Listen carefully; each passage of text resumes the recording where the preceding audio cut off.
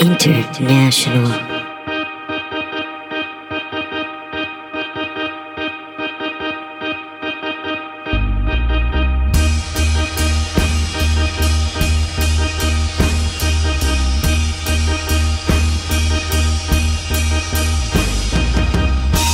Hey, I'm Danny Palumbo, and this is Ariel Norman, and you are listening to The Blind Leading the Blind. Well, no, it's just Blind, leading the blind. I mean, that's implied, but it's... You're listening to Blind People with Ariel and Danny. We're blind. Yeah. Okay. I'm Danny Palumbo, and this is Ariel. No, we're definitely going to use everything. Oh, you can use every part of that? Yeah. Okay, good. I'm done. That's it. You're done.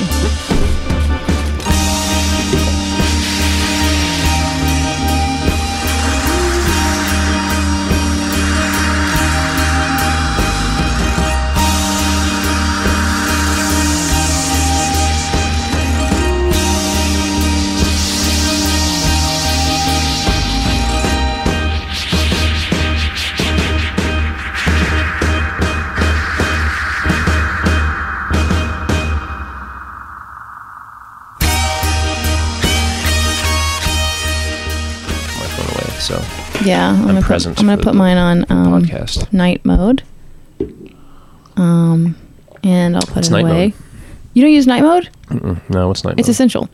Night mode is where, first of all, like you can time it so that it comes on at night. Like if you can make it from like 11 p.m. to 6 a.m. or whatever it is for you, and then instead of it even, because I always have it on vibrate, I never have it on loud and on not silent, but even with the vibration, it'll turn the vibrations off. So if you're trying to take a nap, I put it on night mode, or at night I have it on night mode, so that, because I get woken up at the drop of the hat, like any, you know. Yeah. And so also, so not only will it not vibrate if it's on night mode, it also won't give you notifications, or at least not as many. It's kind of schizophrenic.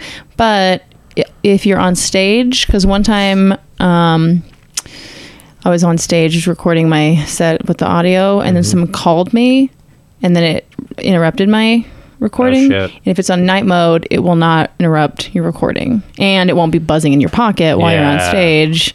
So I leave it on stage on a stool at all times. Yeah, but even then, it might start buzzing, and you might True. Your recording is lost. I fell into that habit of bringing a phone on stage every time now, and I used to never do it. I used to be like, I'm fine. Whenever I get the light, I'll get it, and I'll figure it out. Oh, you're looking at the clock when you... because now I don't trust myself as much to know if I ramble or True. I just want to know where I'm at, because I can plan the rest of my set accordingly. Yeah. And I don't want to get off.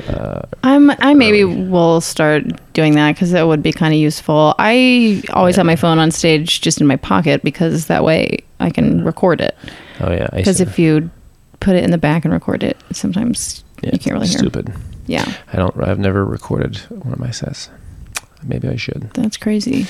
Yeah, I think that might be stupid. But I mean, everybody works different ways, because there's some people who say that recording makes it worse for them. I don't know why exactly. And it's a little crazy making. I mean, I now have 1,000 recordings on here. And I don't listen to all of them. I used to, but I don't listen to all of them. But that way they're there, and so I try to label them in a useful way. So like, good riff about, period blood or whatever it probably is for me. And then I can go back, because sometimes, you say something, you're like, what? Oh, something happened, and what was that? And if you have the recording, But if you don't, I don't know what you do if you... I feel like I have a pretty good memory. Oh yeah, it probably does ruin my... See, that's one argument against it. It's kind of like how we don't remember phone numbers now, because we don't have to. Yeah. If I didn't write down everything or record everything, maybe my brain would just do that, just remember that stuff automatically, or in the moment when I'm on stage, it would just come out again. But I don't trust that, so I'm probably going to get Alzheimer's. I think that's how that plays out, right? I just never really... I have to write something down immediately when I think of it, because I've been burned too many times. Right. I've just been burned so many, where I'm like, son of a bitch, and like, Do you ever think about that Kanye line, like, I forget better shit than you ever thought of? Yeah, I had a chef tell me one time, he was like, I've forgotten more than you know about cooking, Danny. And I was like, ugh. That didn't feel good. Yeah, we shouldn't. No one should ever say that stuff out loud. That's just leave it to Kanye. But it definitely, I'm like, Yeah, man, I've forgotten stuff too, Kanye. I get it.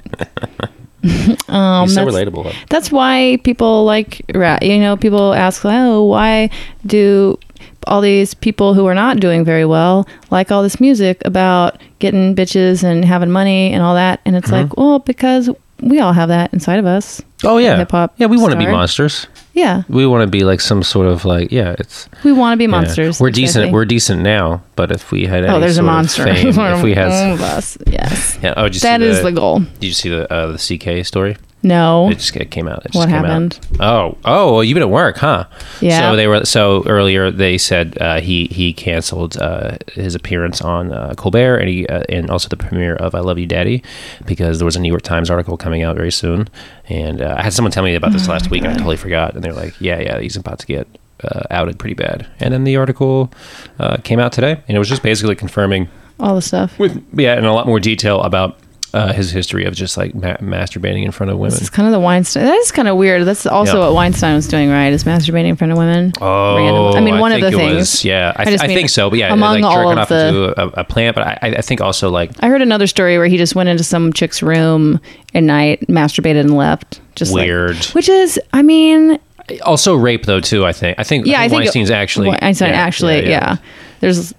Yeah. He made women do.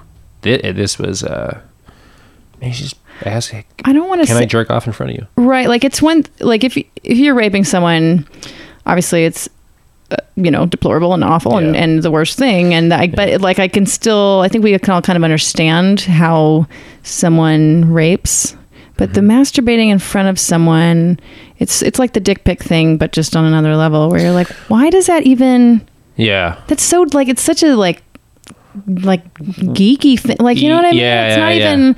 It's just so. It's like. How do you even respect yourself? Yes. As a not. I don't understand why.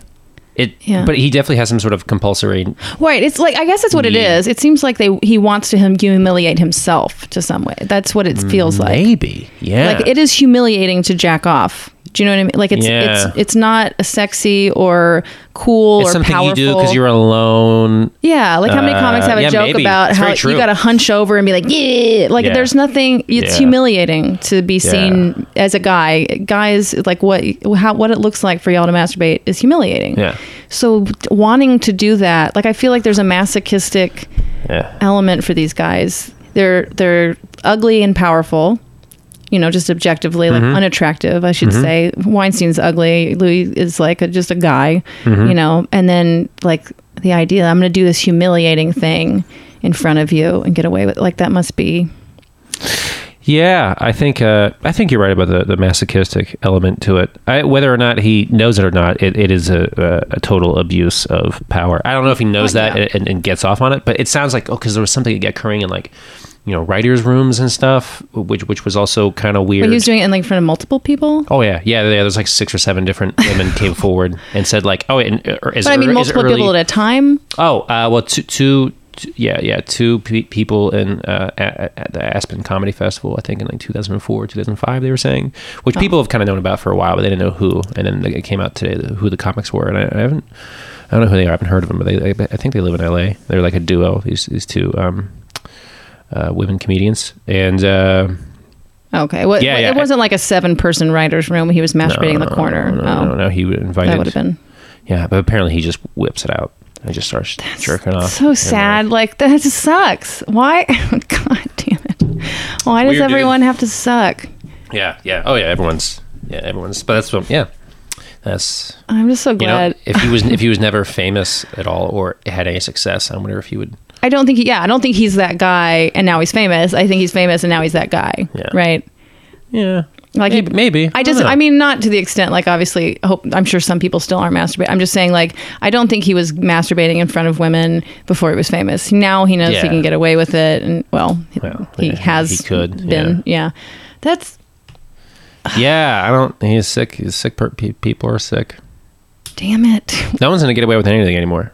Yeah. Well, it's great. I was thinking about it today. It's just like, I think people are just going to be good now out of fear, right? Because like that they'll get caught. Like it used to be, you get away with so much. Right. Now you can't anymore. Now people are going to be forced to be like very contained and very like, because they want to still have careers. Yeah, it makes you wonder if there's a little bit, like when a serial killer starts getting sloppy and it feels like they want to get caught. Yeah, that's men right now. Right, that's men right now. I think because like you've got to know someone's going to come forward. You can't think you're that famous and powerful anymore.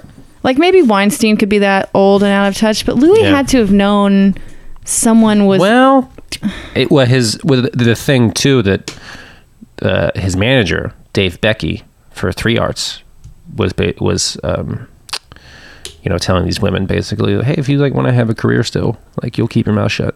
Yeah, but did they really think so? That's like a powerful person, like Yeah, well, I guess maybe they really did genuinely think like this is going to work forever. So I guess now that's good that people are going to have to learn, like, nope, it doesn't matter how powerful you are. Yeah. Someone will eventually blow the whistle on this. So just don't do it. You can't get away with it. Don't do it. Anyway, well, Danny Palumbo, thank you for being on the show. See, this is the thing. You don't need to watch the news or read the news. Someone will just tell you about it eventually. So I will read the article, though. Now, I do like to not just take things from complete, hearsay. Can I turn down the volume a little bit in my headphones? Is that possible? It's a little loud. Word. Hey, so you are... What's up? Oh, I forgot I was going to have you record your intro before this time because I want to start introducing the comics. For anybody who is listening who doesn't know Danny Palumbo, he's been doing comedy for about 7 years. Say 8 now. About eight. You started 2009-ish in Pittsburgh? Yeah, okay, that's correct. And moved to Austin in 2011. Moved to LA last year, 2016. True. Has been what was the 2015 winner of the Funniest Person in Austin contest. Has been on Just for Laughs, New Faces. Has been on TV a few times. And you're here with us to help us figure out what the fuck we're doing. So cool. All right. Because I just didn't want to spend too much time. I just listened to a podcast. Oh, I should probably look at the actual name of it. I listened to a podcast, at least part of it, on the way over here. It's nice to see he's working. Garrett Teitelbaum. Yeah. His podcast, It's Nice to See He's Working. I think that's a Pittsburgh comic, right? Yes. Yeah. And so now I know more about you than I did. Good. If anybody wants even more information about all this kind of stuff, check out that podcast. It's Nice to See He's Working. You can go to Laughable. So, I'm not trying to plug them. They're not paying me, but it is cool that you can look up a comic and it shows like most of the podcasts that they've been on. Is that how you found it? So that's how I found it. Oh, I was just like, let me see. And it like puts them in order of most recent to least recent. So I just clicked, that was the most recent one they had. It's like not everybody has registered their podcasts yet. Sure. I'm about to start registering this one. Yeah. But it's really tight, actually. Oh, that's really cool. So Laughable, if you want to sponsor the Leading the Blind podcast, I will promote you harder. Otherwise, this will be the last time I mention you. We have a lot of listeners, okay, who love comedy. Oh, that's great. It's something about all of our listeners? They all love comedy. They would have to. Yeah, why else are they here? Why else would they be listening to a comedy advice? But you know what? Some people who don't do comedy, who just are like interested in the Austin comedy scene, tell me that they listen to this. And that's great. That's awesome. Well, that's the beautiful thing about Austin. Yeah. That I do miss a little bit. It's just that people here really like comedy. And they like it's so us. cool. It's so cool. Yeah. Yeah, it's the greatest thing. That means the world to me. Okay, so you started in Pittsburgh and you were like, oh, cool. I like comedy and I'm working my way. Oh, there's nothing to do more here. So I moved to Austin. You meet all these great people. You came in 2011, right when the scene was like kind of popping off, but still small enough to just make friends with everyone. And yeah, it felt pretty, it was real easy. I feel like moving here. It was so cool. And it was one thing I kind of miss about that experience is like I moved here not knowing anybody. And there was something really exhilarating about that. Just going to a completely different place. I remember when I told everyone I was moving here, they were like, "Fuck, like Texas? Like why?" I was like, "Oh, they have a real good comedy scene in Austin. I heard about it." Yeah. And which is exactly. I had one very drunk conversation with a friend of mine that has played through Austin a bunch, and I talked to Brendan Walsh about it, and I was like, "Man, I'm sold. I'm just gonna move there." And Yeah. it was very. Spontaneous decision, and the scene was always pretty welcoming. And it was easy to be friends with everybody. I think maybe I got a little bit of just like new guy backlash when I first got here, which sometimes happens with people, but I think that happens inside of every scene. Yeah. It's like, oh, who's the new guy getting work at Cap, and but I mean, the friends that I made here, and people, some stayed, some moved away, and it's like we all stay in touch. I feel very much like, oh, I'm like an Austin comedian. Good. Like this is the place that, like, I don't know, my comedy home. Yeah, and I like that. And I hope that the people who really did develop here will have that as part of their identity. For because sure. I want to build up our reputation around the country, which has been building. But it's like, dude, Austin, as you know, I mean, we have an incredible amount of stage time in front of good audiences. Yes. And so if you want to get good, I think this is the city to do it. I mean, Same. there's a handful of cities who are kind of comparable, but in terms of quality stage time, Austin might have the most. I agree, 100%. And so it's like, like this city can build people, and I hope that they Appreciate represent. that. Yeah. So anyway, and you won the Funniest Person in Austin contest in 2015. Mm-hmm. And what can you speak to, just like things that you directly got out of that in terms of whatever gatekeepers or people who saw you? Sure. Yeah. So the contest is judged by people from Just for Laughs. And also Comedy Central people, and then the year I did it also was a manager from, or I don't think he was a manager yet, but he became one for the company Generate. And so I mean, those people decide. Well, for semis, which the Comedy Central people were, they're like, hey, you're one of 4 people that we think is funny, and now you're on their radar. And then when it's the JFL people, they're like, hey, they're on your radar. And so basically you just get to do a set for those people, which is good. It can't ever be bad. And then if you win, you're on the radar even more. And I feel like, when I got here, I kind of knew, oh, okay, well, there were some achievable things from Austin, and I didn't want to leave until I got them. And one was JFL, and the other was being get something from television. It wasn't late night, right. And those 2 things, I got those 2 things from here, and I felt ready to go. And I feel like JFL was the direct result of winning the contest, although I did do it in 2016 and not 2015, the year I won. Yeah, when does JFL happen?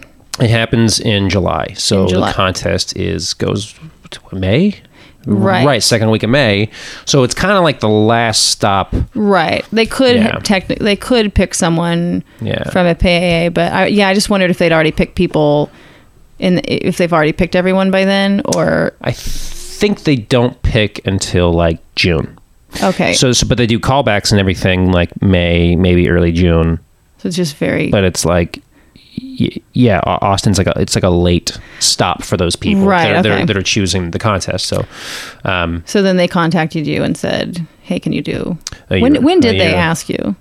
It was either a day or 2 days before I left to go back to Pennsylvania for the summer, because I left Austin to go do like a summer of sort of like road work, and then kind of decide whether or not I wanted to move to New York or LA and spend some time with my family. And I found out, like 2 days before I left, which was cool. So when was that though? So the Just for Us is in July, you said? July. So you learned when? The first week of June in 2016. First, so like, they do not give you a ton of time, huh? They don't, no.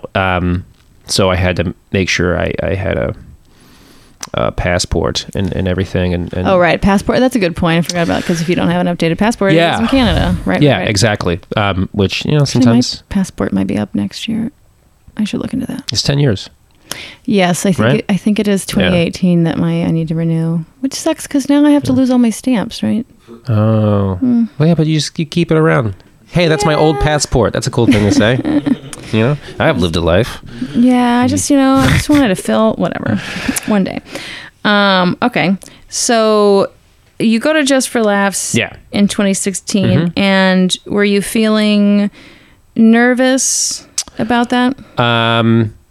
Because Just for Laughs, just for listeners who don't know anything about it, can you kind of describe the opportunity that Just for Laughs is? Sure. It is, is it the biggest comedy festival in the world? If Edinburgh is bigger, then it's the biggest one for up and coming comics. Sure. If the New Faces is the industry gatekeeper bonanza. Yeah. So they have New Faces proper, and they have New Faces Unwrapped, which is a new category, and so they now take an extra, which I think they started doing maybe 2011 or something. So now they take an additional New Faces group, which is like the people that book the festival, saying, "Hey, these are the comics that we think are the next to be like good or like kind of on their way." Right.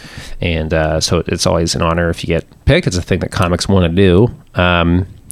And I don't know. At this point, I felt like it was just like late. I wanted to do it, and looking back on it, it would have served me a lot better to do it the year that I won the contest. Yeah. So now I had a whole another year to kind of wait. And at this point, I had already kind of,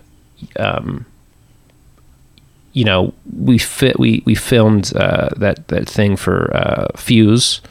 Which was like a show that was coming out that nobody saw, but it was still like fun and good and got some TV experience. What do you mean by we filmed? Who's? Me and a bunch of other comedians. We all did it together. Caleb Sina was on it. Abby was on it. Troy Walker, Jordan Dahl, Abby Chris Charpentier. Oh, Sharpie. So so like a lot of people that like peer group of funny people. So what? I don't even know what Fuse is. Oh yeah, I don't think anybody is that saw a network? it. Yeah. I think it's like Fuse TV or pen? something. Is that a vape pen? That's so funny. Fuse TV. Okay. Oh my God. So who organized this? Jeff Singer, the booker for Just for Laughs. He was like the producer of the whole thing. Oh, this is after JFL. This is before JFL. Oh. I filmed it before JFL, and it aired like sometime in November. And I don't think anybody saw it. Some people probably, but it was just a bizarre. What was it called? Uproarious. Oh, okay. The lineups were great. David Bory was on it, I think. I mean, it was just was it stand up or is it a stand up? Yeah. Okay, so it's a bunch of stand up. How long of a set were you doing? I don't know, like maybe 5 minutes, I think. So it's like 5 minutes from a bunch of great up and coming comics. Yeah. So it was like on paper, I was like, oh, this is cool, and like all these comics are great. But it's like, it's not for any, Yeah. If it was for Comedy Central or something, it would have been super dope. I see. But it was for Fuse. So what was my point with that? So you did, you won FPIA and then you did the Fuse thing. Sure. And then I found out about JFL, like sort of a couple months after filming that. And then that aired in like November or something. But it was just like, I wanted to ride that momentum of doing the contest and then going right to JFL. And I also felt like, too, because it would have been a much better year for me to do JFL in 2015 and not 2016. 2016 was a bad year for the Unwrapped showcase. Okay. The write-up for it was basically the comics deserved better. And that was the consensus. There was nothing. I just do my set, and it was fine. How big of an audience is this? It was in, I think, a theater that probably sat, I don't know, probably seats like 400, maybe, I want to say. Who knows? But I mean, as far as who was there, I don't know, because it started late. It was kind of empty-ish because it went up against the roast battle. Which the roast battle that year was like really big and everyone was watching that. Yeah. And industry trickled out after maybe the first 5 or 6 comedians, and I was closing the thing down. Fuck. And, you were last? Yeah, I was last on the, Oh my God. last on the lineup. And so... how many people? I think 12 of us. Okay. And George Wallace hosted it, who is great. I like that guy. So, but if you had to guess, it's seating 400 by the time you're up. 40. 40. Shit. 50. I mean, I don't know. I couldn't see Whatever much. it was It was low. sparse. It was sparse, and it got lower as the show Sucks. went on. And I remember thinking, like, and even recently, one of the bookers admitted to me, she was like, yeah, you had the worst year for it. And I was like, fucking great. That's good to hear. So I didn't really get, as far as what I got out of it, it wasn't much. I didn't get. It's a great credit. Right. It's a great credit, and I use that to get on things, but even then it's like, it doesn't really help me that much. I use it for a credit to apply to Sketchfest, and I didn't get on Sketchfest. Right. I just got that email this morning, and I was like, I fucking did JFL. Why can't I? Anyways, you know what? Their standards aren't really as high as Sketchfest. That's so funny. So yeah, I didn't really get. I didn't get management. You might out not of have it. been seen by too many people. Yeah, exactly. So, but I mean, I made a lot of.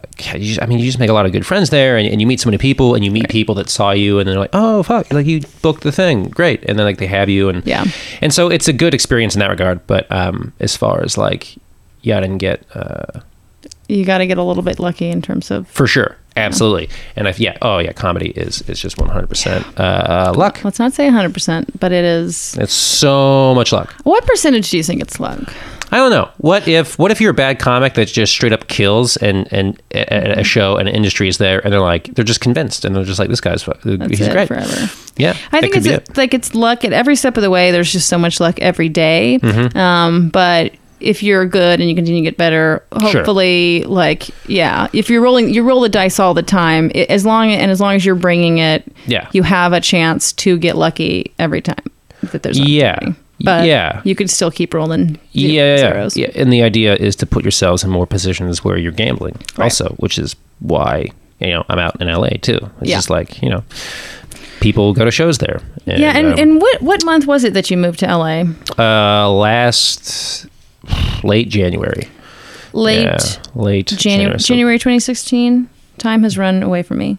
2017. This year. Okay, so this year. So this was after JFL. This is after JFL. Okay. Yeah. This is like 6 months after JFL. Yes. Okay, God. Yeah. My brain is whatever. Yeah. No, you're nailing it. Thank you know how time works. I'm like, 2017 is almost over. I don't know if you. I know. Have noticed. It's crazy. I guess it would have been this year. Yeah. Jesus. Wow, what a long goddamn year. Right. And when was... Good Lord. When was America's Got Talent? That was... Oh my God. That was... that was 2 days after I found out... Oh, okay, yes. I heard I got JFL 2 days later, because I already filmed it. Okay, so this is the timeline of all that. Yeah. So they asked me to do America's Got Talent, and I was like, nah, I'm good. And that was when? That was, who got married? Mac's wedding. I remember I was on the way to the wedding, and I was like, I'm late. May? April? I don't know. Was it a spring? 2016, sometime after the contest. Fall. Yeah, we'll say September. Fall? September. Okay, so September, September 2016. Man. No, we're still in 2015. Sorry, 2015. Yes. September 2015. Okay. And they called, and I was like, nah, all right, fine, but no, I'm not going to do it. They wanted me to go audition in Dallas, and I was like, sure. And then I planned on never going. Mm-hmm. But they were like, yeah, come. And I was like, okay. And I was like, I'm not going to go. Mm-hmm. And then they called once, and they're like, hey, good news. Like, all our producers liked your video so much, we just want you to come do the show. And I was like, fuck. And I was like, well, at this point, I think I have to do it. So I ran it past a bunch of friends and people that were comedy adjacent, and a couple people were like, nah. And then a couple people were like, you be stupid not to. And then so funny, the guy I'm working with this weekend at Cap City, Chad Daniels, and the guy that bust my balls the most about it was like, before I do anything now, I ask myself one question: will it get me fans? And if the answer is yes, and if I can find a way to do it that I can sleep at night, Okay. then I say yes. And then for him saying that, so funny, him saying that convinced me, because I was like, you know what? If it goes well, and you know, at that point, I wasn't even thinking if it goes well. I was like, when it goes well, because I'm like, it'll be fine. I know how to do comedy. I've been doing Not for a fucking Coliseum. for the contest went well, and I was like, it'll be good. And then hopefully they air like a joke or something, and some people see it, and that nets me people that are interested in me now, right? So I agreed to go. At this point, it's just like for free that I'm doing it. So the week before we film the Fuse thing, Uproarious, I am out in Los Angeles for this. So this is now April. This is April or late February, early April or late February, and I like how we've skipped March, but that's fine. yeah. It definitely wasn't March. Oh, I'm sorry. Late. It's late March. Okay. It's late March, and that's so funny. It's either late February or early April. Forget March. March, you're fucking dead to me. Yeah. And so so I went out and do that, and then it airs 2 days after I found out about JFL. As I'm driving back from Austin to Pennsylvania. Yeah. To spend the summer. As I'm driving back, it airs, and that's when I start getting calls. I'm in like Cincinnati, or something. So I'm like close, but still, you already knew it was bad. I'm still like 4 hours away. I did, but here's the thing: leading up to the point, because after it happened, because I get booed, and I was like, well, fuck all this. Like I ripped the fucking lav mic off me, and I'm like, you're gonna go fuck yourselves. Did you tell them that? In so many words. How many words? What did you... They found me, and they were like, I left, and then I was walking away. I was like, shit, I left my bag.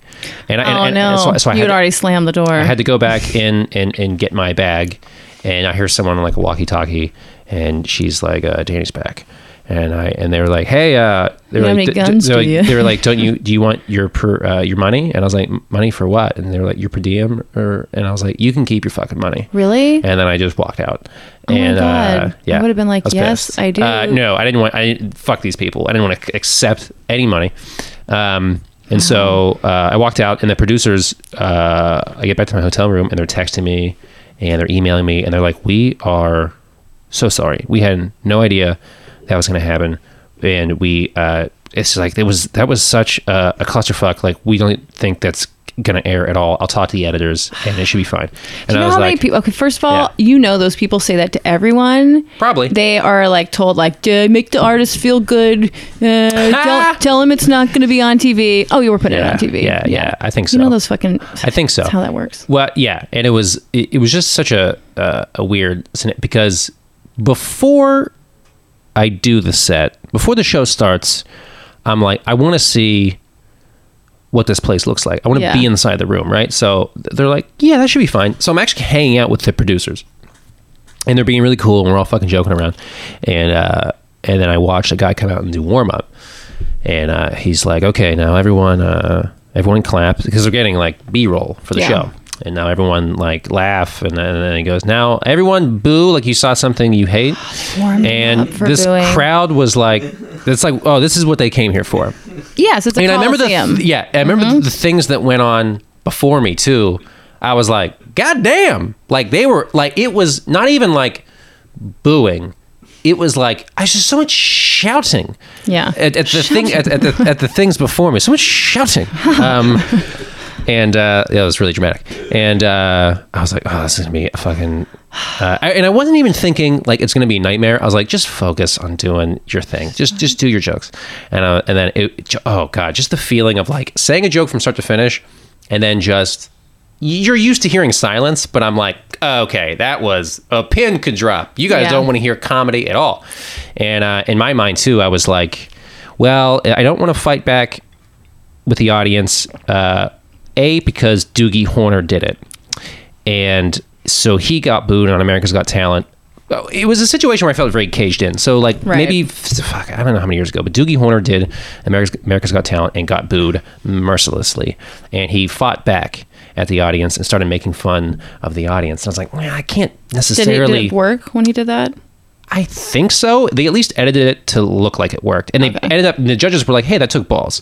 And they brought him back. And you're not that much of a, like, let me fight that audience. Well, I am now. You are? Okay. I not in Austin. It depends. When I'm on the road somewhere, like I got heckled probably every night. I was in North Carolina recently. Yeah. It was fucking fun. Okay. It was great. I had a lot of fun with that. But there was something very confining about well, you're technically on television at that moment. There's children in the audience, and there's a panel of judges. And it's like I don't even know what to do outside of just like flicking everyone off. And also, I was like very like indignant about like, hey, you brought me here to tell jokes, and I'm good at telling jokes, so you just fucking let me tell. And if you don't like them, like that's on you. And I think at one point I said, and they may have edited this out, I can't remember, but I said, hey, you can keep booing me. I'm going to keep telling my jokes. And I'm looking up at like a balcony of people, and they were like, challenge, fucking accept. I think you did. Yeah, they left that in. Yeah, I think so. And then they... Actually, they might have like edited out that you can keep booing me. I think they made it where it just had you saying like, I'm just going to keep telling my joke. Oh, yeah. I absolutely... And that's the thing too, is the editing. And I absolutely said... You can keep booing. I think they did edit that part out where I said you can keep booing. That sucks because that's much better. Yeah, that was the one part where I was like, and then I eventually just pulled the plug, and I was like, and then I stood on the. And I remember I was like, I'm done, and I was like, why am I still standing here? Right. Like this is fucking stupid. I just hate everything about this. Oh, dude, I hated everything about it. I hated everything about doing it. I hated the way they made me look. Those people wanted blood. Yeah. Oh, yeah, for sure. You were They were like, oh, yeah, we can get the blood from this guy. For sure. And the goal was they wanted to make stand-up comedy look very hard. Right. And Howie Mandel can go fuck himself 1,000 times over. If you're a comic and you're involved with that show at all, I don't know how you fucking even come close to sleeping at night. Because that's not what comedy is. You don't, in 8 years of doing comedy, I don't think I've ever gotten... I've never gotten booed by a room full of people for telling a joke about my mom. Literally like 30 seconds into your bit. They were my God. Ready. If 30. I mean, I don't know. They were ready. It felt like 15 seconds in. Well, and you were telling me before the podcast that these are the jokes they wanted you to tell. Also, another thing. Yeah, they asked me, they told me specifically what jokes they wanted me to do. And I was like, cool. And then the more I thought about it, I was like, okay, I seem like a 1,000-person Coliseum. Not even that. Well, or I don't know how many. I don't know. In that audience, some of it was a little act outy, and I could see the joke about drinking being on there. But the stuff about my mom, I was like, I know you're watching this funniest person in Austin set, and I know I killed, but I don't think I sent a different set in that was like, you're giving me 90 seconds. I can get off 6 really good, well-written jokes in that time. Yeah. And I think that's what I'm going to need to tell to have a good set. Yeah. And they nixed they really wanted the other set. And I compromised. They wanted the mom thing. They wanted the mom thing. They wanted that. And I was like, okay, fine. And see, that makes me feel like they set you up for failure. Maybe. Because I feel like then they could play that in. I don't know. I just don't trust it, because there was like This American Life story once about reality shows and the conniving shit that they do, and everything that you're saying just sounds like, for sure, yeah. It's honestly, I don't even think too hard about whether or not they set me up anymore, because I'm like, there's nothing to even do, right? But it definitely has made me more of a like, because that was me showing trust, and they're like, okay, I'll do this thing. Now it's like, and the Fuse set, which I felt very good about, albeit no one saw it. Those are all jokes that I picked. And then Jeff Singer was like, hey, that's great. Same thing for JFL. They were just like, do whatever you want. And I was like, great. Yeah. That's what I want to do. I don't want people meddling with my shit. And I think I have a complex now about it. Like I wrote that article for the Chronicle recently. It was just about like gas station coffee, whatever. And I sent them, 1,200 words, and they edited it down to like 950 because they had to, because they were trying to save space. And I was pissed. I was like, I wrote these words in the order they're supposed to be read in. Yeah. And it should just be the way that it someone had to talk me down. They were like, just let them, it's fine. This is what editors do. Yeah. So now I'm just like totally like paranoid and not trusting of really anybody Yeah, in but the maybe that industry. was the pendulum needed to swing that way a little bit because, yeah, it's hard. Like, I think Chad Daniels' advice, you know, he says, will it get me fans and will I be able to sleep at night? I think that's great advice, but I think it's really hard to know, especially before you've done anything like that, like what might get you fans. Like, if thinking about it in retrospect, I think we can be like, even if it had gone well, like the kind of people who watch that show probably aren't really comedy fans. Probably not. You might get anything could get you a handful of people. Sure. But I do remember thinking too, if it goes even halfway decent, and I can use it as a credit, right? I might be able to headline clubs, which is what I want to do. Right. So I took that gamble. Yeah. And it didn't pay off. But also, it is something where it's like the longer that so it airs. I'm back home in Pennsylvania, and I'm like fucking miserable because I don't know if I'm moving to LA or New York. I'm just kind of home with my parents. I have road gigs, but they're not starting yet, and I'm just like, what do I fuck? I would just walk around the woods for a while with my dog and just be like, I'm just gonna go hiking today. And I started doing comedy like 3 days later, but you know, you really just start to think like, okay, how is this bad? Or is it just kind of neutral? Because I don't think anyone's going to see this and be like, he couldn't do America's Got Talent. We're not booking him. Yeah. I don't think it matters. Yeah. I think it's just a weird sort of thing that will always be there, and I just have to kind of lean into, which is not when you picture yourself in your television debut, not what you fucking think about at all. And so once I started saying like, oh, this is just like a part of who I am now, it became easier to sort of just be like, yeah, whatever. Who cares? I also think like most people will never see it. Like like we all watched it, right? Because we know you. Sure. But other than that, and like the average person, even someone who saw that on TV, who if they didn't know you already, if they saw you, 7 years later at a club, would not even remember. Not even close. It's just like it's interesting. It's just like, oh yeah, it was like a fail video. Yeah. You know? Also, it's like I see on your website you don't mention it and you don't have to, and you won't. and you'll never. Yeah. So. But it's crazy that I have friends that are like, man, like if you said that, you could probably do like fucking juniors. Don't want anyone fucking Googling it. You could do juniors in Erie. I don't care. You know what is fine with me is like if comics want to bust my balls about it, I'm like, that's fine and funny. When strangers find out about it, I'm like, I don't want to have to explain to a stranger that it's fine. So that part's kind of weird to me because it does lead to some funny conversations. Right. But I'm like, I don't want to have to explain. Like, no, I'm actually doing okay. Yeah. If you were you would know it's fine. And it's something that I don't want to have to deal with. But it doesn't. Yeah. It ultimately doesn't matter. But then when you realize that that doesn't matter, you're like, what does matter? Right? Is getting Conan matter? Nothing fucking matters. And so I feel like it sent me on some sort of weird. I kind of have a new perspective about. I obviously care about things and think things matter, but it's like I am very much on an even keel. That's good. Nowadays, you know what? Nothing matters. Nothing matters, and that's what is important. If you're stressed out about comedy, what for? That being said, I was very stressed out about my set last night at Cap. Yeah, and I did not have a good set. What do you have any advice for when you just have a bad set? And would you call last night a bomb, or would you just call it a bad set?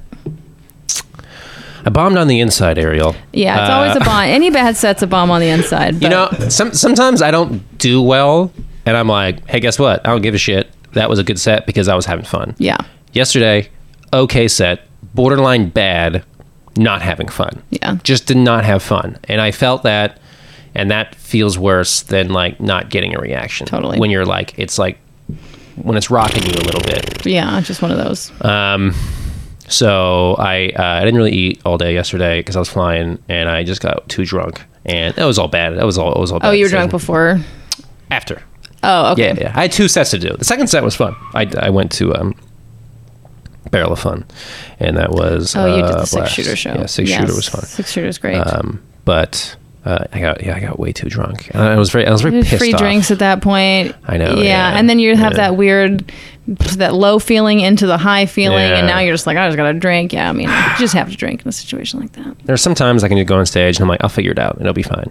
I'm starting to realize that's probably about 15% of the time that works. 15. And it's probably about 15% of the time. Okay. And now it's like, I really have to, like today, I went to the coffee shop. I was like, this is going to be my goddamn set later. And these are the things that I'm working on.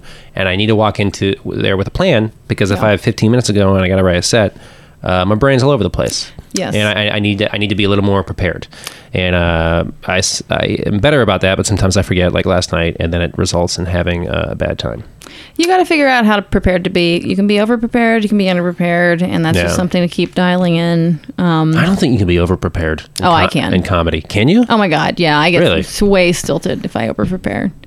Way stilted. Yeah, I have to be the other way. I have to force myself not to have the set list before I get there. I have to force myself to go, and sometimes I have a plan A in my head. Yeah. You know, whatever I've been working on or whatever I think. But then when I just have to not write a set list until I get to the venue, and then I can look around at the demographics and the vibe and feel how I feel, and then I can maybe go, here's a plan A, you know, or here's the plan.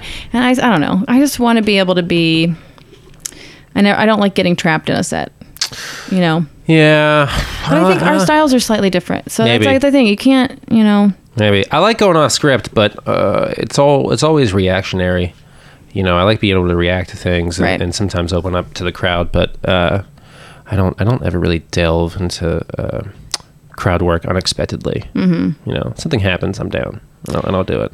Yeah. I like riffing off of jokes. I think that's what I like to do. I want to be open to saying things differently every time. Right. And really going in different directions, and just, I don't know. When that happens, I don't know how to harness that more often. But when you feel really good on stage, I'm like, how do you? Yeah. What happened?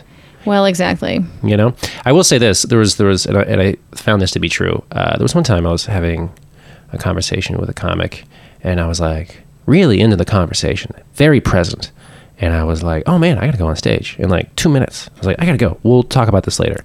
And just like walked on stage and ended up having one of the most loose, fun fucking sets. Yes. And I was like, man, I think it was because I was so present earlier and not staring at my goddamn phone that I was able to like just be also personable with this audience. Yes, I think that's exactly it. I think that the more you're comfortable beforehand, you're talking to people, you're being present, you're on, and you're not too in your head, you're not looking, and then you're like looking at the comic who goes before you, even if it's just the last 2 minutes, and you're like engaged and laughing and thinking about what they say, and then you get right on. Well, I like to continue the conversation too, when at all possible. You know, like they were talking about something. I mean, especially if you got a joke up your sleeve already about it. But that's another reason why I don't want the set list to be too hard and fast.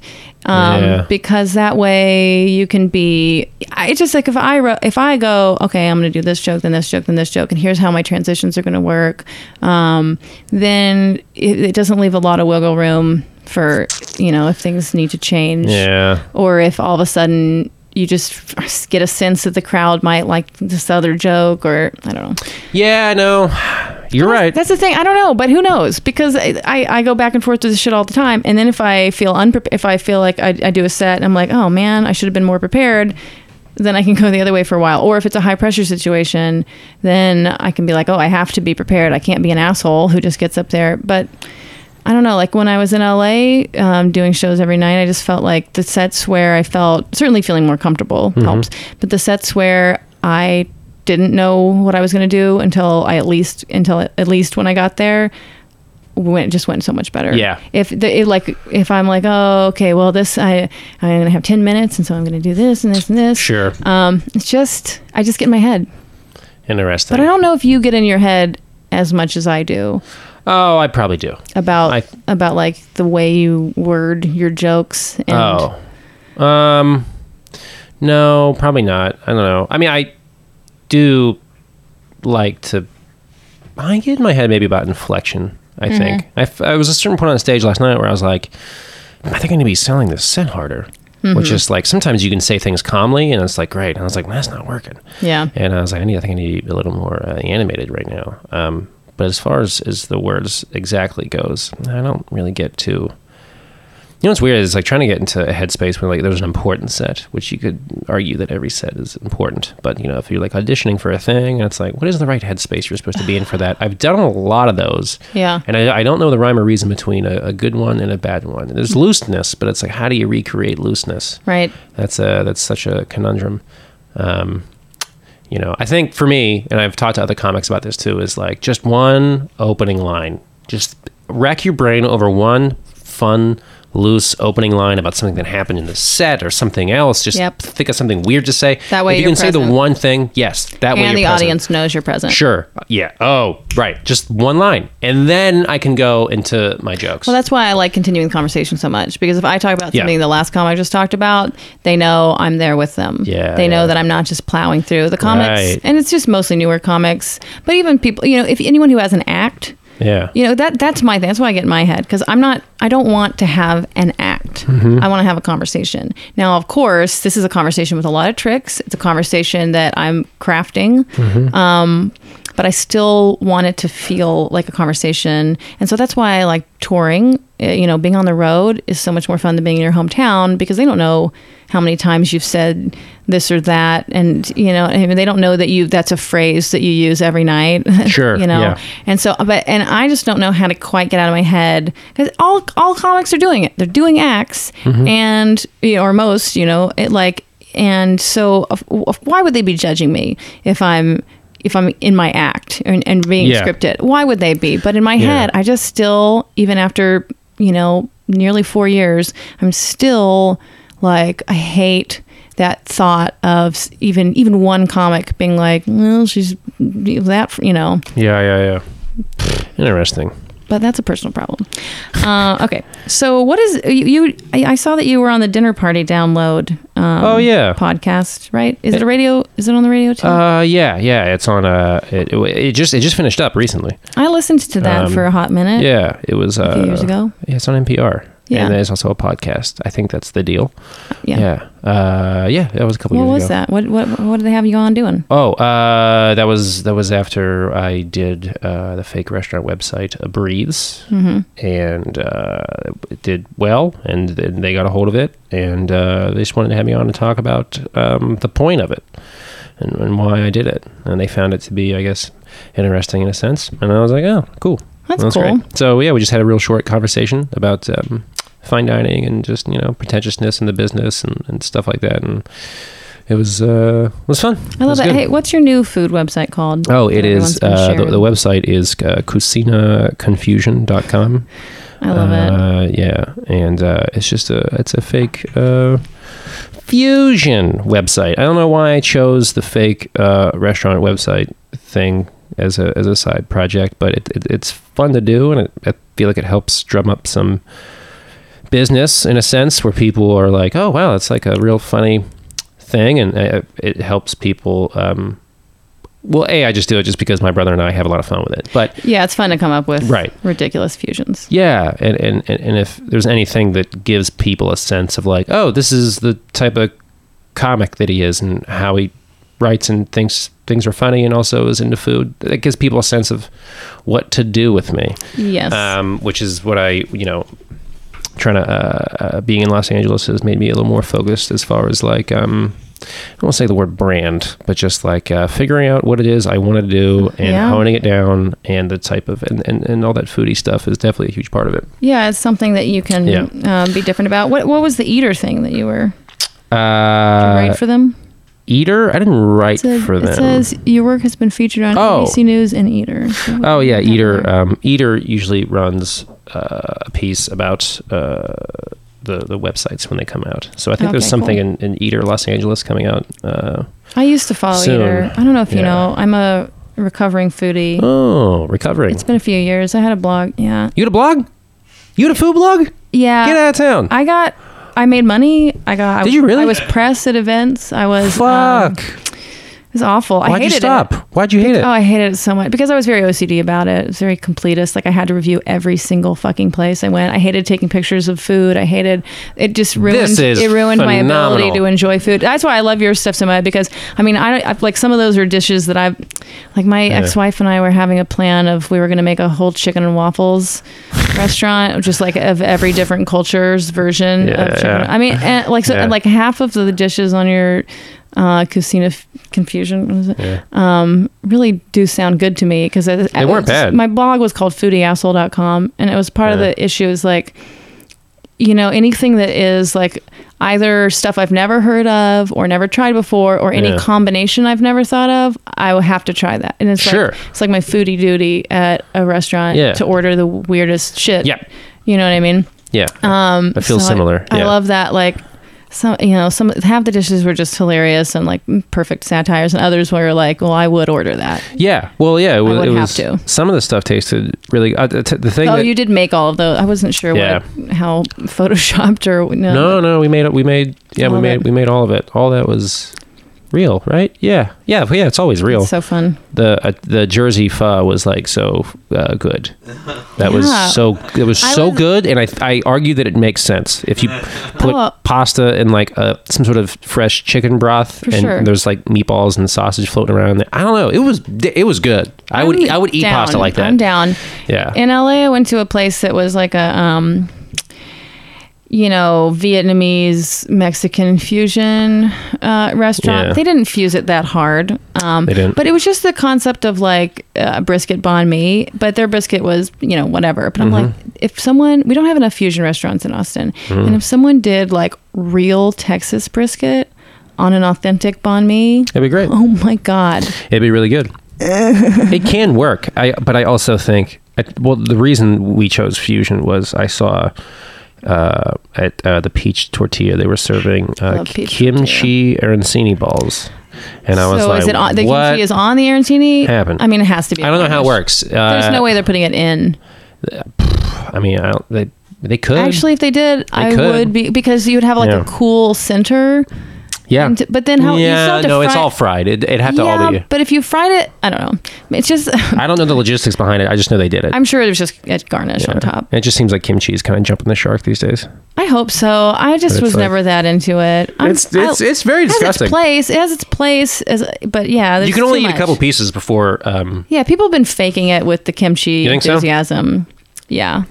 It's fads. I got annoyed because right when I moved to New York, it was in 2010, and like the Mexican hot chocolate thing had just taken off super, and it was like everywhere it was always spicy chocolate this, spicy chocolate. Oh, I was like, just not just ice cream or cookies, but donuts and like just every dish you can imagine, they did a spicy chocolate version. And I got to the point where I was like, I don't want spicy and sweet together ever again. New York, it was a fad for a little while, I think, but Mexican Italian was a fad for a while into New York restaurants, or they were trying it, and it failed miserably. I think people keep trying to make Mexican and Italian fusion workable, but it's kind of impossible. It actually doesn't sound like a good idea I don't think it is. It's very bad. Wow, you made money after Food Blog. That's tight. There's by money, I mean a few $100s. There's money to be had in the food game. And it was like I would get to be, like I said, like press at events sometimes, or I would get sent free samples, or I would get taken on tour. Like sometimes business owners would be like, I loved your review. Come tour our facilities and have free ice cream or whatever. Oh shit, what'd you review? Just like so many products? Places. No, it was mostly restaurants. Sometimes it would be products, but it was mostly restaurants. Although I think my most visited page to this day was probably that Arctic Zero ice cream, which at the time I was also like a dieter for a long time. Don't do that shit anymore. But so Arctic Zero, if you don't know, it's like this. It's a pint of ice cream that's 150 calories. I mean, by ice cream we're gonna call it, but that's a very liberal way to put that. I do not endorse that shit anymore, and I think I updated it that page at some point to be like, please don't eat this garbage. Go eat a reasonable serving of real ice cream. Fuck this shit. But you will. It's empty anyway. All right, that's enough about food though. Okay. So what's the Kevin Hart's LOL? What is that? I was when I was in Montreal. One thing that was good about doing Montreal the year I did it was they filmed our sets for Kevin Hart's LOL network, and they paid us, which was cool. So normally you do JFL and you lose money, but they ended up paying us to do sets for whatever his online Kevin Hart's LOL network is like some sort of online streaming service that may or may not. But it was your set in front of the 40-ish people? No, it was a different one. Oh, okay. Which was also kind of a problem for me too, which was like, okay, you normally have two sets in front of industry. Well, now this is one, and then something else we're getting paid to do. But the first one, everyone left, and now I'm just doing a set for Canadians. I don't know. It was weird. Do Canadians even have good senses of humor? Oh, they do. Just kidding. Of course they do. I know. So do Canadians even get anything? I assume. Yeah. That's the real question. I mean, if they're anything like the Brits that they came out of, I guess we did too. Okay, so that was that. So that's tight though. You just got paid for that, and I got paid for that. Technically, now my name is next to Kevin Hart's. Exactly. I don't know if that's going to be usable for anything. Some people like him, Sure. So that's cool. Do you travel? How much do you travel right now? Do you have a day job right now? What's your day job? Yeah. I work at this place in Los Angeles called Eat Club. Basically we Club sandwiches. Yeah, well, sometimes we pick up meals from restaurants around Los Angeles and then deliver them to businesses like Netflix. It's 4 hours a day. The pay is good. I eat for free. That's tight. And it's a really good part-time gig, and they're fine with me. You leaving. Can have as much time off as you want. It's a sinecure. We just learned that word last week. So since I've been in LA, I leave once a month. To do comedy on the road somewhere, which is good. It's always fun and great, but then I always feel like, should I just be spending all of my time in LA for? I remember before I went out there, Dave Ross said, "You just be in LA for your first year and then go on the road." And I was like, well, what if I just do like a steady diet of leaving once a month for 5 days? I think once a month seems reasonable. I think it is, and it keeps you fresh, doing longer sets in front of real people. But that said, I do want to spend, I think after the new year, I'm just going to be in LA for like maybe just 3 solid months, which I don't think I've done yet. I've always left at least after a month and a half. When you're leaving LA, are you booking everything yourself? Yeah. You don't have like a touring agent or anything? No, okay, cool. None of that. Not doing colleges. It's always feature weeks or headlining small, sort of Velveeta Roomish style clubs. Yes. So featuring at A clubs or headlining at B clubs. Sure. Is what And the B clubs. I mean, I've only really done that. A couple different places, but these are places you already have relationships with. Yeah. I mean, have you done that where you're cold emailing?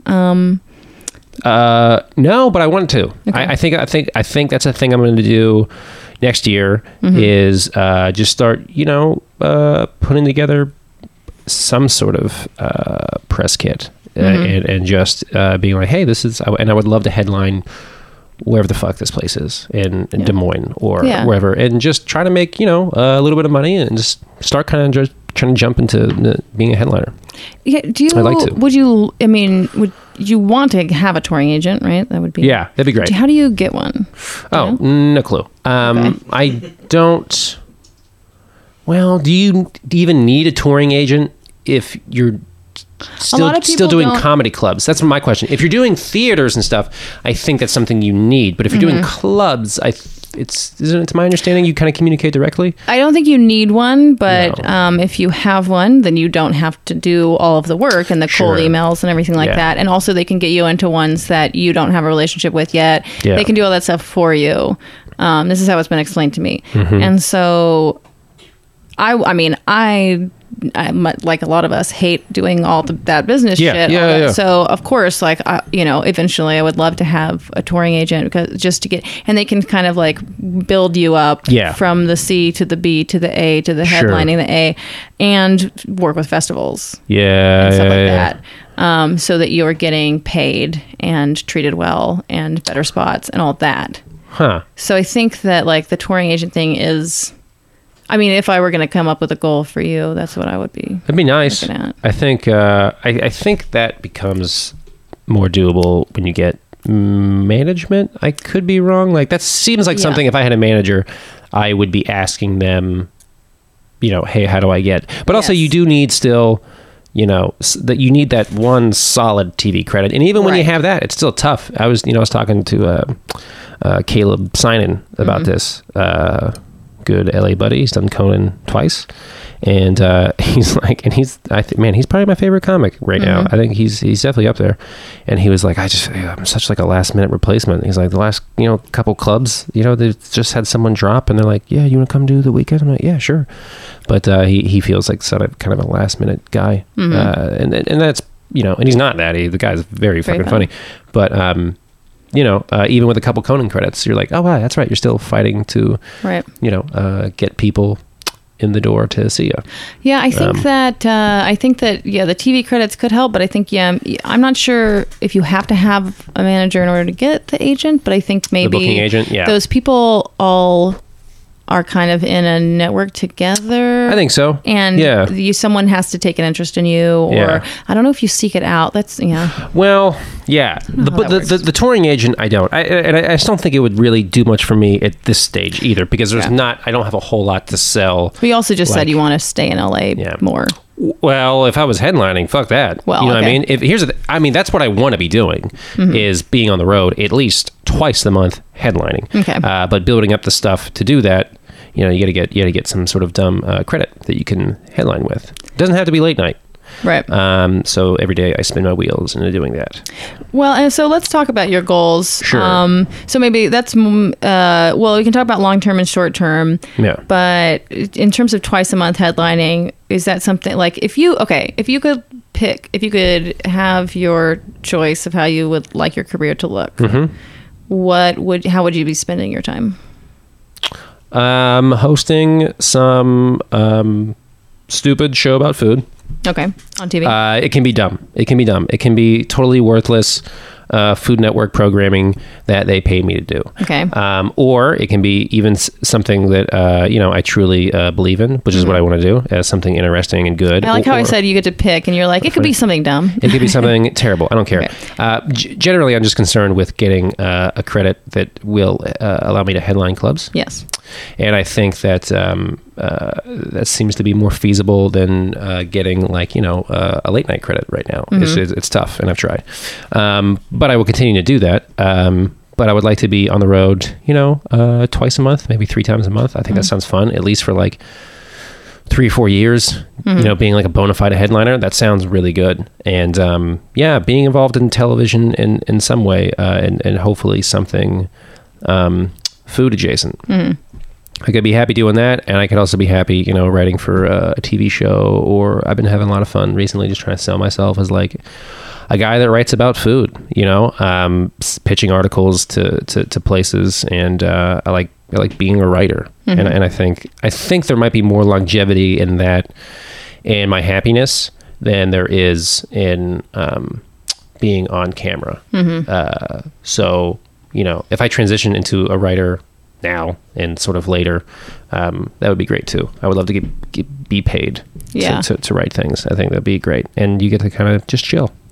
Yeah, that makes a lot of sense. Yeah, but stand-up is always going to be there and a part of it. Yes. And I would love to do a combination of those things. I kind of just said fuck it with as far as acting is concerned. I don't like doing auditions for commercials. I think it sucks. I think it's stupid. Did you book any commercials ever? No. How many auditions did you go on? That I went to? Yeah. I mean, probably 5 or 6. And I just decided it fucking sucks. It eats out. I've done too, and it seems like a crazy thing. If I was here, I'd do it all the time. You do it all the time? Yeah. Yeah. Because I don't know, but just in LA, I don't know. I kind of hate it. The all of it, the products, the whole process, the idea that I'm selling a thing. Yeah. It all feels bad, and I'm just realizing the things that I don't want to do. And being more confident about that. Oh yeah, I don't want to fucking do that. Fun part of getting older. Yeah. And so writing or being on TV to get the draw to become a headliner. Yeah. I mean, that's kind of the things that I'm working towards now. Is and that's why I do the websites and stuff. People are what about an album? What's going on there? No desire. No. If someone asked me to do one, I will not produce one. I don't think on my own. So no desire to self-produce the way a lot of people are. No, but if somebody asked me to, if Comedy Central was like, hey, we want you to have a half hour and then also to put an album, I would be like, yeah, great. Is that who all is putting out albums? Comedy Central, A Special Thing Records. Yeah, a lot of people do them on their own too. I mean, I don't know. Yeah, I just meant who are the big industry people who are putting out albums? I think A Special Thing and Comedy Central. I'm trying to think of another one too. I mean, Stand Up Records and Sure Thing are also there too. But as far as the real big ones, I'm not totally Sure. And also it just seems like, I don't know, I'm not infatuated with comedy albums like most people are. Interesting. I don't have like this weird fascination with like having a special, putting out having an album. A special, yeah. Okay. Right. But like, something that's filmed, sure. But like, but you're also, some people are producing their own specials now. True. Are you interested in that sort of thing? You're like, I'm going to do it if Comedy Central asks me if to do somebody it. wants, or HBO, yeah, I guess. yes, or exactly. Right. Yeah. If somebody, Netflix. yeah, sure. If somebody would want that, then 100% down, but nothing that I'll do on my own. I really don't see too much of the benefit in doing that. I think some people who are like, road comics. Sure. Then they have something to sell, Yes. something to promote, all that kind of stuff. Yeah, and you know what? And part of it too is like I just don't feel there yet either. In a couple years, I might want to do that. Yeah, and then you have something to sell and show people, sure. But maybe maybe at the 10-year mark. Yeah. Like if a comedian comes my way, or like I hear someone and I go to Spotify and type their name in and there's nothing there, I'm like, that sucks. Yeah. Or if even if there's just like one track, I like that. And Yeah, I think you have probably a couple, so. right, from some of the thing. Austin stuff. Yeah. Yeah, so I think that at least yeah, there's stuff out there. helps. You're You're like not supposed to have too much stuff out there in terms of YouTube videos and stuff. But I feel like some stuff on Spotify is just good. Yeah. No, it absolutely is. Okay. That said, the people that have self-produced their albums too, I mean, they're really good. Mac and Ramin have two of my favorite fucking albums. And they're both on Spotify, and they're both really good. And I think it's really cool. Yeah, and I think it depends on your... what your goals are, as well as if you're good at that kind of thing. It's also hard to figure out. But that's what I like about being in Los Angeles. It has really forced me to be like, because in Austin it's all about the process and kind of figuring things out and developing your voice, and you're like, yeah, whatever, I'm a fuck off. And then you just figure things out as you go. But since I've been in LA, I'm like, well, I'm paying a lot in rent, and it takes a lot to do anything in the city. Like, I better be on top of my shit and really figure out, okay, how do I make money doing this? What is the end game? And it's good to be in a place that forces you to do that. Yeah. It's good to have your back against the wall, I guess. Yes.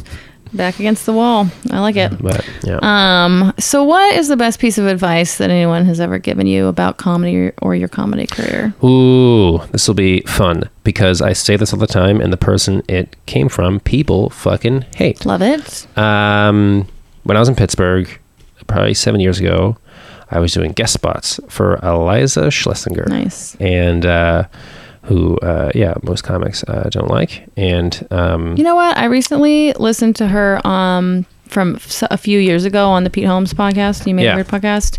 I really enjoyed. It made me feel a lot differently about her. So go on. Oh, really? Mm-hmm. Okay, cool. I mean, well, she's always been great to me. Mm-hmm. You know what I mean? And it's like, I'm also a man. Those comics where other people have these opinions, and you're just like, they were nice to me. Yeah, but I don't know. So there was one time I was doing a guest spot for her, and she knew I was like a year in, and she like kind of, grabbed me, took me outside, and wanted to talk about my set. Masturbated in front of me. Oh God. And you're hearing it here first, guys. Am I just listening to a sexual predator? She's like, women aren't funny. Women aren't funny. I was like, oh God, they're not. You're right. Just let me go. You both can. And she gave me a couple pieces of advice that I'm like, God damn, that was so true. And that was 7 years ago. The first thing she said was, you're a white guy, and you're going to have to do everything in your power to set yourself apart from other white guys. And it just didn't dawn on me. I think because I grew up in Pittsburgh, I was in Western Pennsylvania. I'm like, what do you mean I'm boring?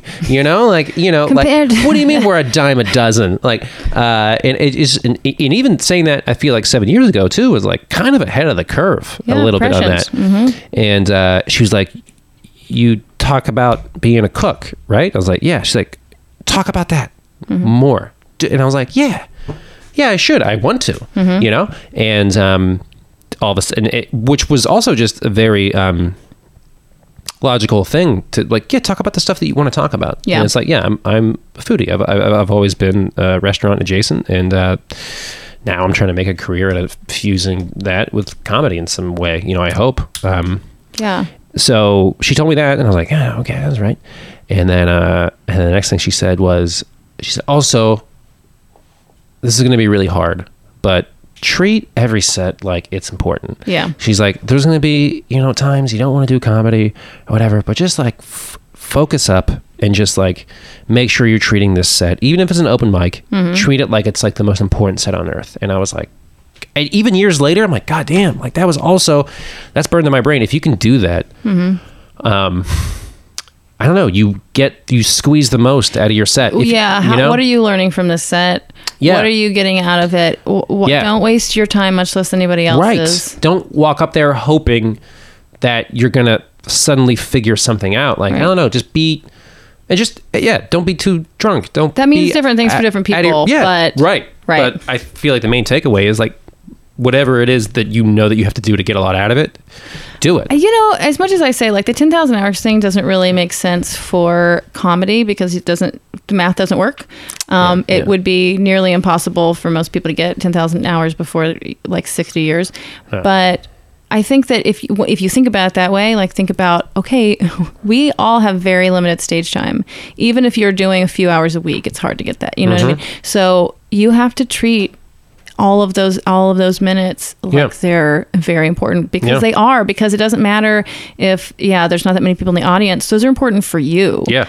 You're trying to get good at something. You're trying to get material and skills. Yeah. And maybe this isn't going to be a great night for material, but maybe you can work on some skills. 100%, whatever it is. 100%. And the best sets are the ones where I'm like, okay, there's a little bit of goofiness in there, and I'm riffing around, but I'm also here to do fucking work and try this joke. That's how I treat sets in Los Angeles now, because I'm like, I'm getting 3 minutes at this mic. You bet your ass I'm doing 3 minutes of quick jokes, like because that time is important. I'm not going to go up here and fuck around. Right. You say that stuff for shows when you get 8 minutes, 10 minutes, when you have to prove that you're a loose and fun guy. Yeah. You're proving different things at different I'm always times. trying to prove something. Oh, that's the whole point of this career. It is. It really is. I just want you to like me despite my personality in person. But despite everything about me, please like me. Yeah. Just base it solely off of when I do well on stage. If you could go back and tell yourself something in your first couple of years of comedy, what would you do? Get out of Pittsburgh. You think? That's true, but do you really think that you should have just gotten out earlier? I mean, you were there for like 2 years. 2 years. I've been doing comedy 8 years, 2 of which were spent in almost wasted Pittsburgh, and so I'm like, I wonder what it would have been like if I started in, Austin. Probably would have got better a lot faster. I don't know. Mm-hmm. I probably wouldn't have. It happened the way it happened, and I'm glad that I started comedy there because no one else has, and that's something I can say. There you go. What would I tell myself from when I first started? Yeah, like you know what I mean. In the beginning, if there was anything that you could have said, it could be something like that, like just move faster, or it could be like, hey, this is what to do with the mic stand. Don't take 6 years to figure that out. Whatever. Yeah, it's about comedy, huh? Yeah. I was gonna say more money. You're gonna need it. Hey, that's fine too. I mean, that's related to your career. I think I would say to talk to people more. I know that seems strange, but like, because it's something that I even have a hard time doing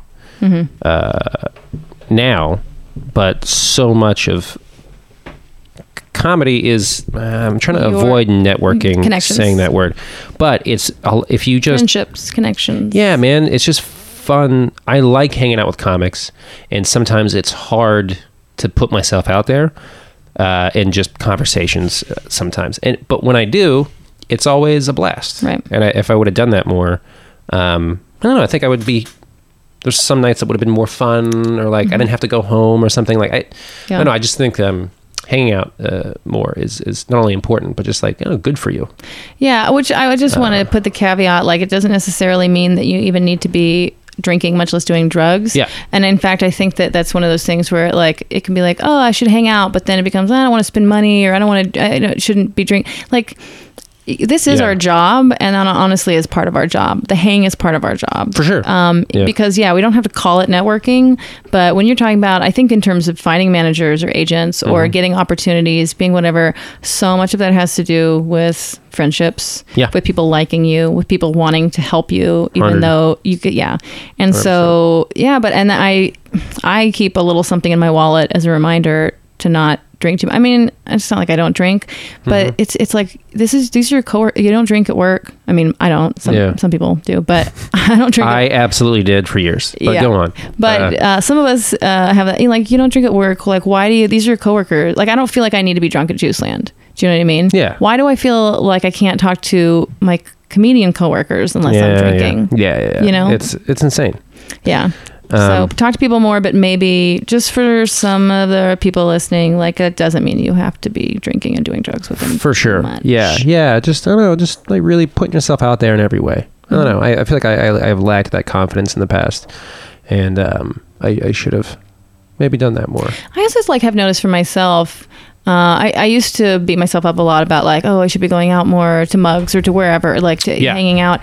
And there's always a balance. But I always would be like, I got to talk to all of these people and blah, blah, blah. And I've realized more and more in the past year or so, like, I think it's better, at least for me, for my personality, but it's more important, or it's better to just foster the connections with people that you get along with, that you're comfortable. Like, I would rather have 3 good 30-minute conversations that are real and whatever, and connected and present, than, whatever the math is, 10 3-minute conversations. Yeah.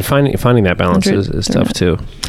Making time for everybody, and or the people that are important, and also new people, and then your job, and then all this stuff. I mean, it's all right. You can spend a little bit of time on the people who are like a few steps ahead of you, depending on the situation. Of course, if you're working with them at a club or something, obviously you're going to want to get. But you can spend some time on the newer comics and whatever. But I think it's also like, who's actually in your class.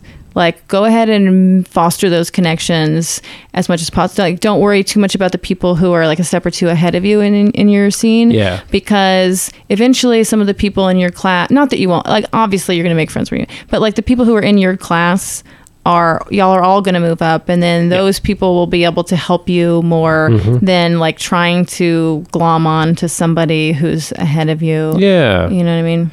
It doesn't have to be sucking up, in other words. Like, it doesn't have to be. It doesn't make have real to be. Friendships. Yes. Just be a normal person. Be a normal person. It's tough. It's tough to do. Yeah, especially for all of us. Okay, if you could tell newer comics, stop doing X, what would that be? Stop talking like this. Whatever the Aziz thing is. Aziz thing. I feel like I see that a lot. It's like, oh god. I hate like the comic tempo that has become. I mean, there's all kind of tricks, and I probably do some on stage, but there are a lot of pattern, like the sure. And it's their memes. They're like, some of them are tickish. Some of it's just, like you said, cadences and things where, or even formulae of jokes. Like, pay attention. Like, and record your sets, listen to them, and honestly be like, do I sound like half the comics on my scene? Do I sound like half the I mean, especially when people sound like they're heroes. Like, can you not tell at some point that you are copying? Like, yeah. I feel like I scoff at my jokes. I started doing that as a thing, but now I'm trying to do less of that and more like just kind of turn away. Like, I'll say a thing and just be like, oh, that's a good, and then turn back. I like doing that. It's like, forget about all that stuff I just said. All right, the next thing. I do that once in a while. So I want to add that question in. Like, what would you tell what are you working on for yourself right now? Oh, as far as stand up? Mm-hmm. Oh, good Lord. I am thrown into disarray about all of it, because I'm just like, it's just such a balance of like wanting to do well in LA, but also work on things. Mm-hmm. You're getting a little bit less, you're getting a lot less stage time going to LA from I need to be better at asking to be on stuff. And I know this doesn't have much to do with the craft of stand-up itself, but just, putting myself in the situations to do more shows and just making sure that I'm getting a healthy diet of stand-up every week, which I've been bad at. There are some weeks when in LA which I'm like, well, I'm going to work a lot this week. And I'm like, oh man, like you gotta, like, you're not here to do that. Like you need money, but like it's, so I'm trying to find that balance of like, I've noticed I'm getting unhappy if I go, only up a few times in a week or once, which happened last week. And I'm like, that's fucking bad. You can't do that. You used to never do that. Yeah. And then this week it's like, wow, I'm doing 10 shows, which is fucking bananas. So it's I'm trying to get better at the balance. Do you think, I mean, because there's always that problem of if you're asking and you're annoying people, that sucks. But I mean, I would tell people in Austin, like, okay, go to the show that you want to get on. At the very least, go to it. I mean, and also in Austin, I think you can prove yourself rather quickly as a capable stand-up comedian. You don't have to ask. You don't have to ask too much, unless you need a tape or something. Then ask. LA, I don't think it matters how good you are. You have to ask to be on just about everything. Yeah. Unless you're like great friends with the people, or you did the show once and you killed. You're on their Rolodex of people. Yeah. So. So as far as the stuff, just on stage, I don't know. I feel like I'm doing comedy 8 years now, and I know how I like to tell a joke. And I'm writing a lot. I need to get better at really trying just a wealth of new things and at all times, because I want to see the stuff. Because it wasn't any intent behind it, but I think I'm getting a little darker on stage. And a couple of people have mentioned that. And I'm like, oh, it's just shit that I've been wanting to talk about. And sometimes it's goofy. And I don't know, I just want to make sure that it's some sort of blend of interesting ideas, but also, hey, I'm just here to have fun. Yeah. You know what I mean? Like, let's just have fun. But I also want to present a couple things that are like, hey, this might be dark, but it's still okay. You know? I don't know. I just want people to have a good time. I like the idea of you being darker. It's always been there. It's good to see. Yeah. There's always been a dark. Yeah. Like you were hiding it before. Let's let it out. Let it out a little bit. If you could change anything about the LA comedy scene, what would you change? Oh God. You're like, everyone's list is really long for that. Let's pick one thing. The way mics work, it's a bucket list, and most of them that are just almost always buckets. The pool. I mean, here's the bucket's fine if you're going to pull groups of 5 or 10 people, which they will do in New York. When it's one person and then one person on deck, and you have 2 people prepare, that sucks. I don't like that. And also, staying in the room and watching, and then just I would change the mics that are good. They feel good there, and they're fun, and I like them a lot. What are the good mics? Oh fuck! Well, Smog Cutter is done, but it used to be my favorite one. It was run by Robin Morrison and Rachel Friedland, and they were great. And since they were women, I feel like the mic was a lot just better. Just it weeded out a lot more shitheads. Which you get a lot of in Los Angeles, just like, Tony Hinchcliffe fucking mini-me's or whatever. And, that can suck. That was great. I like The Other Door on Tuesdays, The Good Night on Mondays. These are all run by good people. And the lists typically aren't, the bucket style of Gotcha. 2. And there's some other ones I'm missing too, but those are my favorite ones for sure. Cool. What about Austin? What if you could change something about Austin's comedy scene? I don't know. I think people need to have probably a stronger work ethic here, but that might have been the past. Yeah, I think that might have just been me. It feels like people here are hungrier now. The newer comics are hungrier and less complacent. I would say. Yeah, I think they have to be, because I mean, a lot of it is there's just more. Yeah. And it is harder to rise to the top now than it was a few years ago. And you have to work harder to get seen. It's a bigger scene. But I think that's really healthy for people to be working harder. Yeah. So maybe not. I don't know. You know what? If people are putting Austin, if they're representing the scene well and getting good and running shows, and I don't know. I like that. Austin's always going to be a comedy home. And I would just like to see it. It's always going to be a kind of a stepping stone in a sense for comics, and they're going to move away from here and hopefully say nice things about Austin and then come back. But hopefully some people also stick around and hold it down and make it a desirable place for people to come. I want everyone to say great things about Austin. Yeah. And the comics to be good to each other and be really cohesive. Yeah. You know, and not all. It's a little cliquish. I probably can be. I never felt that when I was here, but you were was in the. You got in. Was I in the clique? Yeah, but also, I mean, I just think in 2011, like. Oh yeah. There weren't as many people, so now. Oh, it was cliquey then, but it was like the old people. I was like, well, you guys fucking hate me. What's going on? You know, I was starting with. Yeah. The people that I'm great friends with now, but that probably just continues to happen. The old guard's always fucking. You know, there's always an old guard. Rude. Yeah. Which, I mean, there's a healthy element of that. Healthy aspect to that, I guess. Whatever I'm trying to say. Okay, let's do endorsements. Cool. So I don't know if you are prepared for this. Mm-mm. Okay, well, all you got to do is endorse a comedian that you like. It can be famous, they can be alive or dead, they can be unfamous. As long as there's something on the internet, you know, obviously, like, don't pick an open mic comic, but. Yeah, gotcha. I'll go first. Yeah, you go. Some time. I was a little bit underprepared because we did record an episode yesterday, but I saw Wendy Lieberman at Moon Tower this year, and I really just liked her. I mean, it's just fun to see like a middle-aged woman come out on stage and just hold her own with all of these.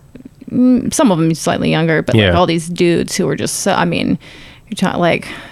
I don't know, like all these famous people, whatever. I mean, she's famous, but I guess, but it was just she had such a different energy than all these guys. I just mean these guys had like so much energy. They came out swinging, and she came up and just the way that from the moment she got on stage and moved the mic stand, it was just she just made the space her own and was so self-possessed and just was doing jokes the way she wanted to, and it was so strong. That's great. And badass. She just totally controlled. Totally. You know those people where they just reset. You don't even know how they're doing it. It's they just do. The way that they move. Yeah. And it's like, I'm clear that she's been doing comedy for a fucking long time. And oh, that's cool. I wish I could wield that power. Yes. I'm going to try that tonight. One day. Just maybe you just have to do it for 30 years. I don't know what it is before we're cool like that. I've never seen her do stand up. I just saw it this one. I think I just saw the one set at and I started listening to her album just now to make sure. But yeah, she's got some good shit on Spotify, so check that out. I'm ready. Jordan Dahl, great friend of mine. Like Roald Dahl spelling? Doll. He's like a doll. Yeah, he was a Denver comic. I met him at the Big Sky Comedy Festival, and he lives in LA now. He's one of my best friends out there, and he's made LA enjoyable. I think everything he does is so incredibly funny. I think he's a little bit like Mac in a way, where everything he says is just really fun and Mac Blake for our non-Austin listeners. Mac Blake, and he's we did this. I didn't know how this was going to go, but we did the show. I did the show Arguments and Grievances in Los Angeles at Nerd Melt, and it's a show where you're debating, and we had hands versus feet, and I had to debate for hands over feet. And so I wrote like 5 minutes of stand-up. There's rounds. In the first round, I was like, I'm just going to talk about hands and talk shit about feet. And it was a lot of fun. And then for the second round, I had this idea. I was like, I don't even know this is funny. I was like, but I just want to introduce a guy that he has shoes on his hands.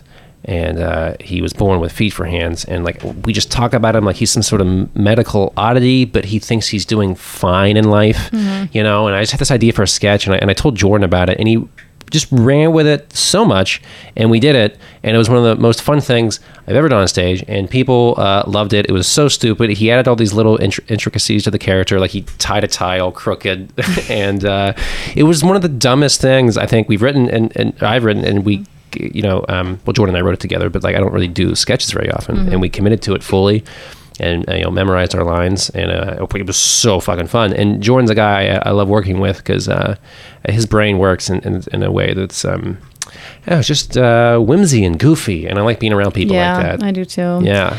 Does he have an album, or is it just like, should we just check out some YouTube videos? Yeah, check out some YouTube videos. His Instagram is really funny too. Oh yeah, okay. What's his Instagram? I think it's Razor Lou.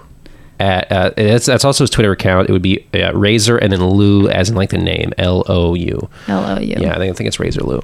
Razor Lou. I'm gonna check that out. He's a real funny guy. For hey, sure. what's your Instagram? Everything's Palumbros. Palumbros. Twitter, Instagram. What's the other one? Website. Snapchat. I don't have Snapchat. Okay, fine. But Palumbros.com. Palumbros.com. Let's also do some plugs for shows. So cool. Okay, I think this is going to come out on the 23rd of November, which is Thanksgiving. Oh, great. So if anyone wants to hang out at my friend Brooke's house, I'm just kidding. Yeah, I'm going to be in Dallas. I may or may not actually do any comedy because Dallas is kind of like... Oh, it's bad.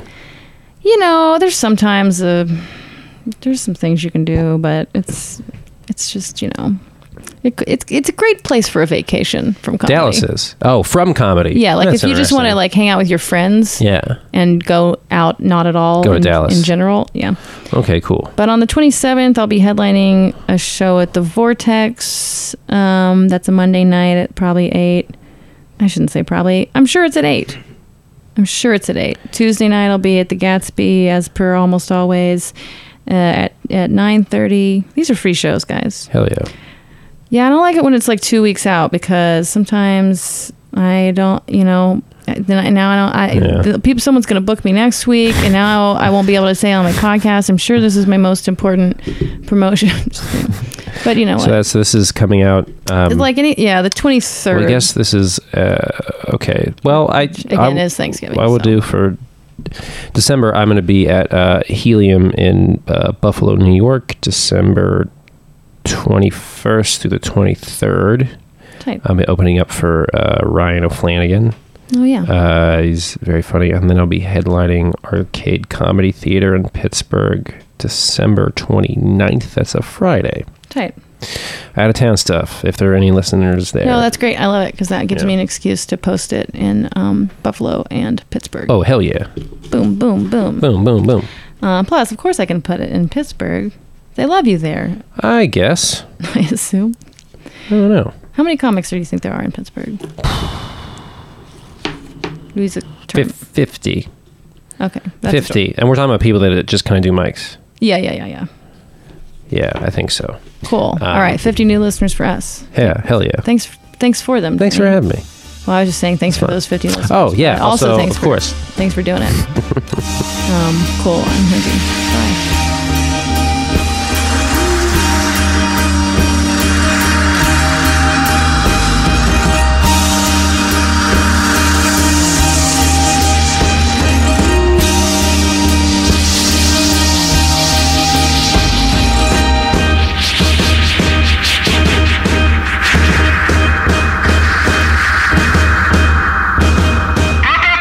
International.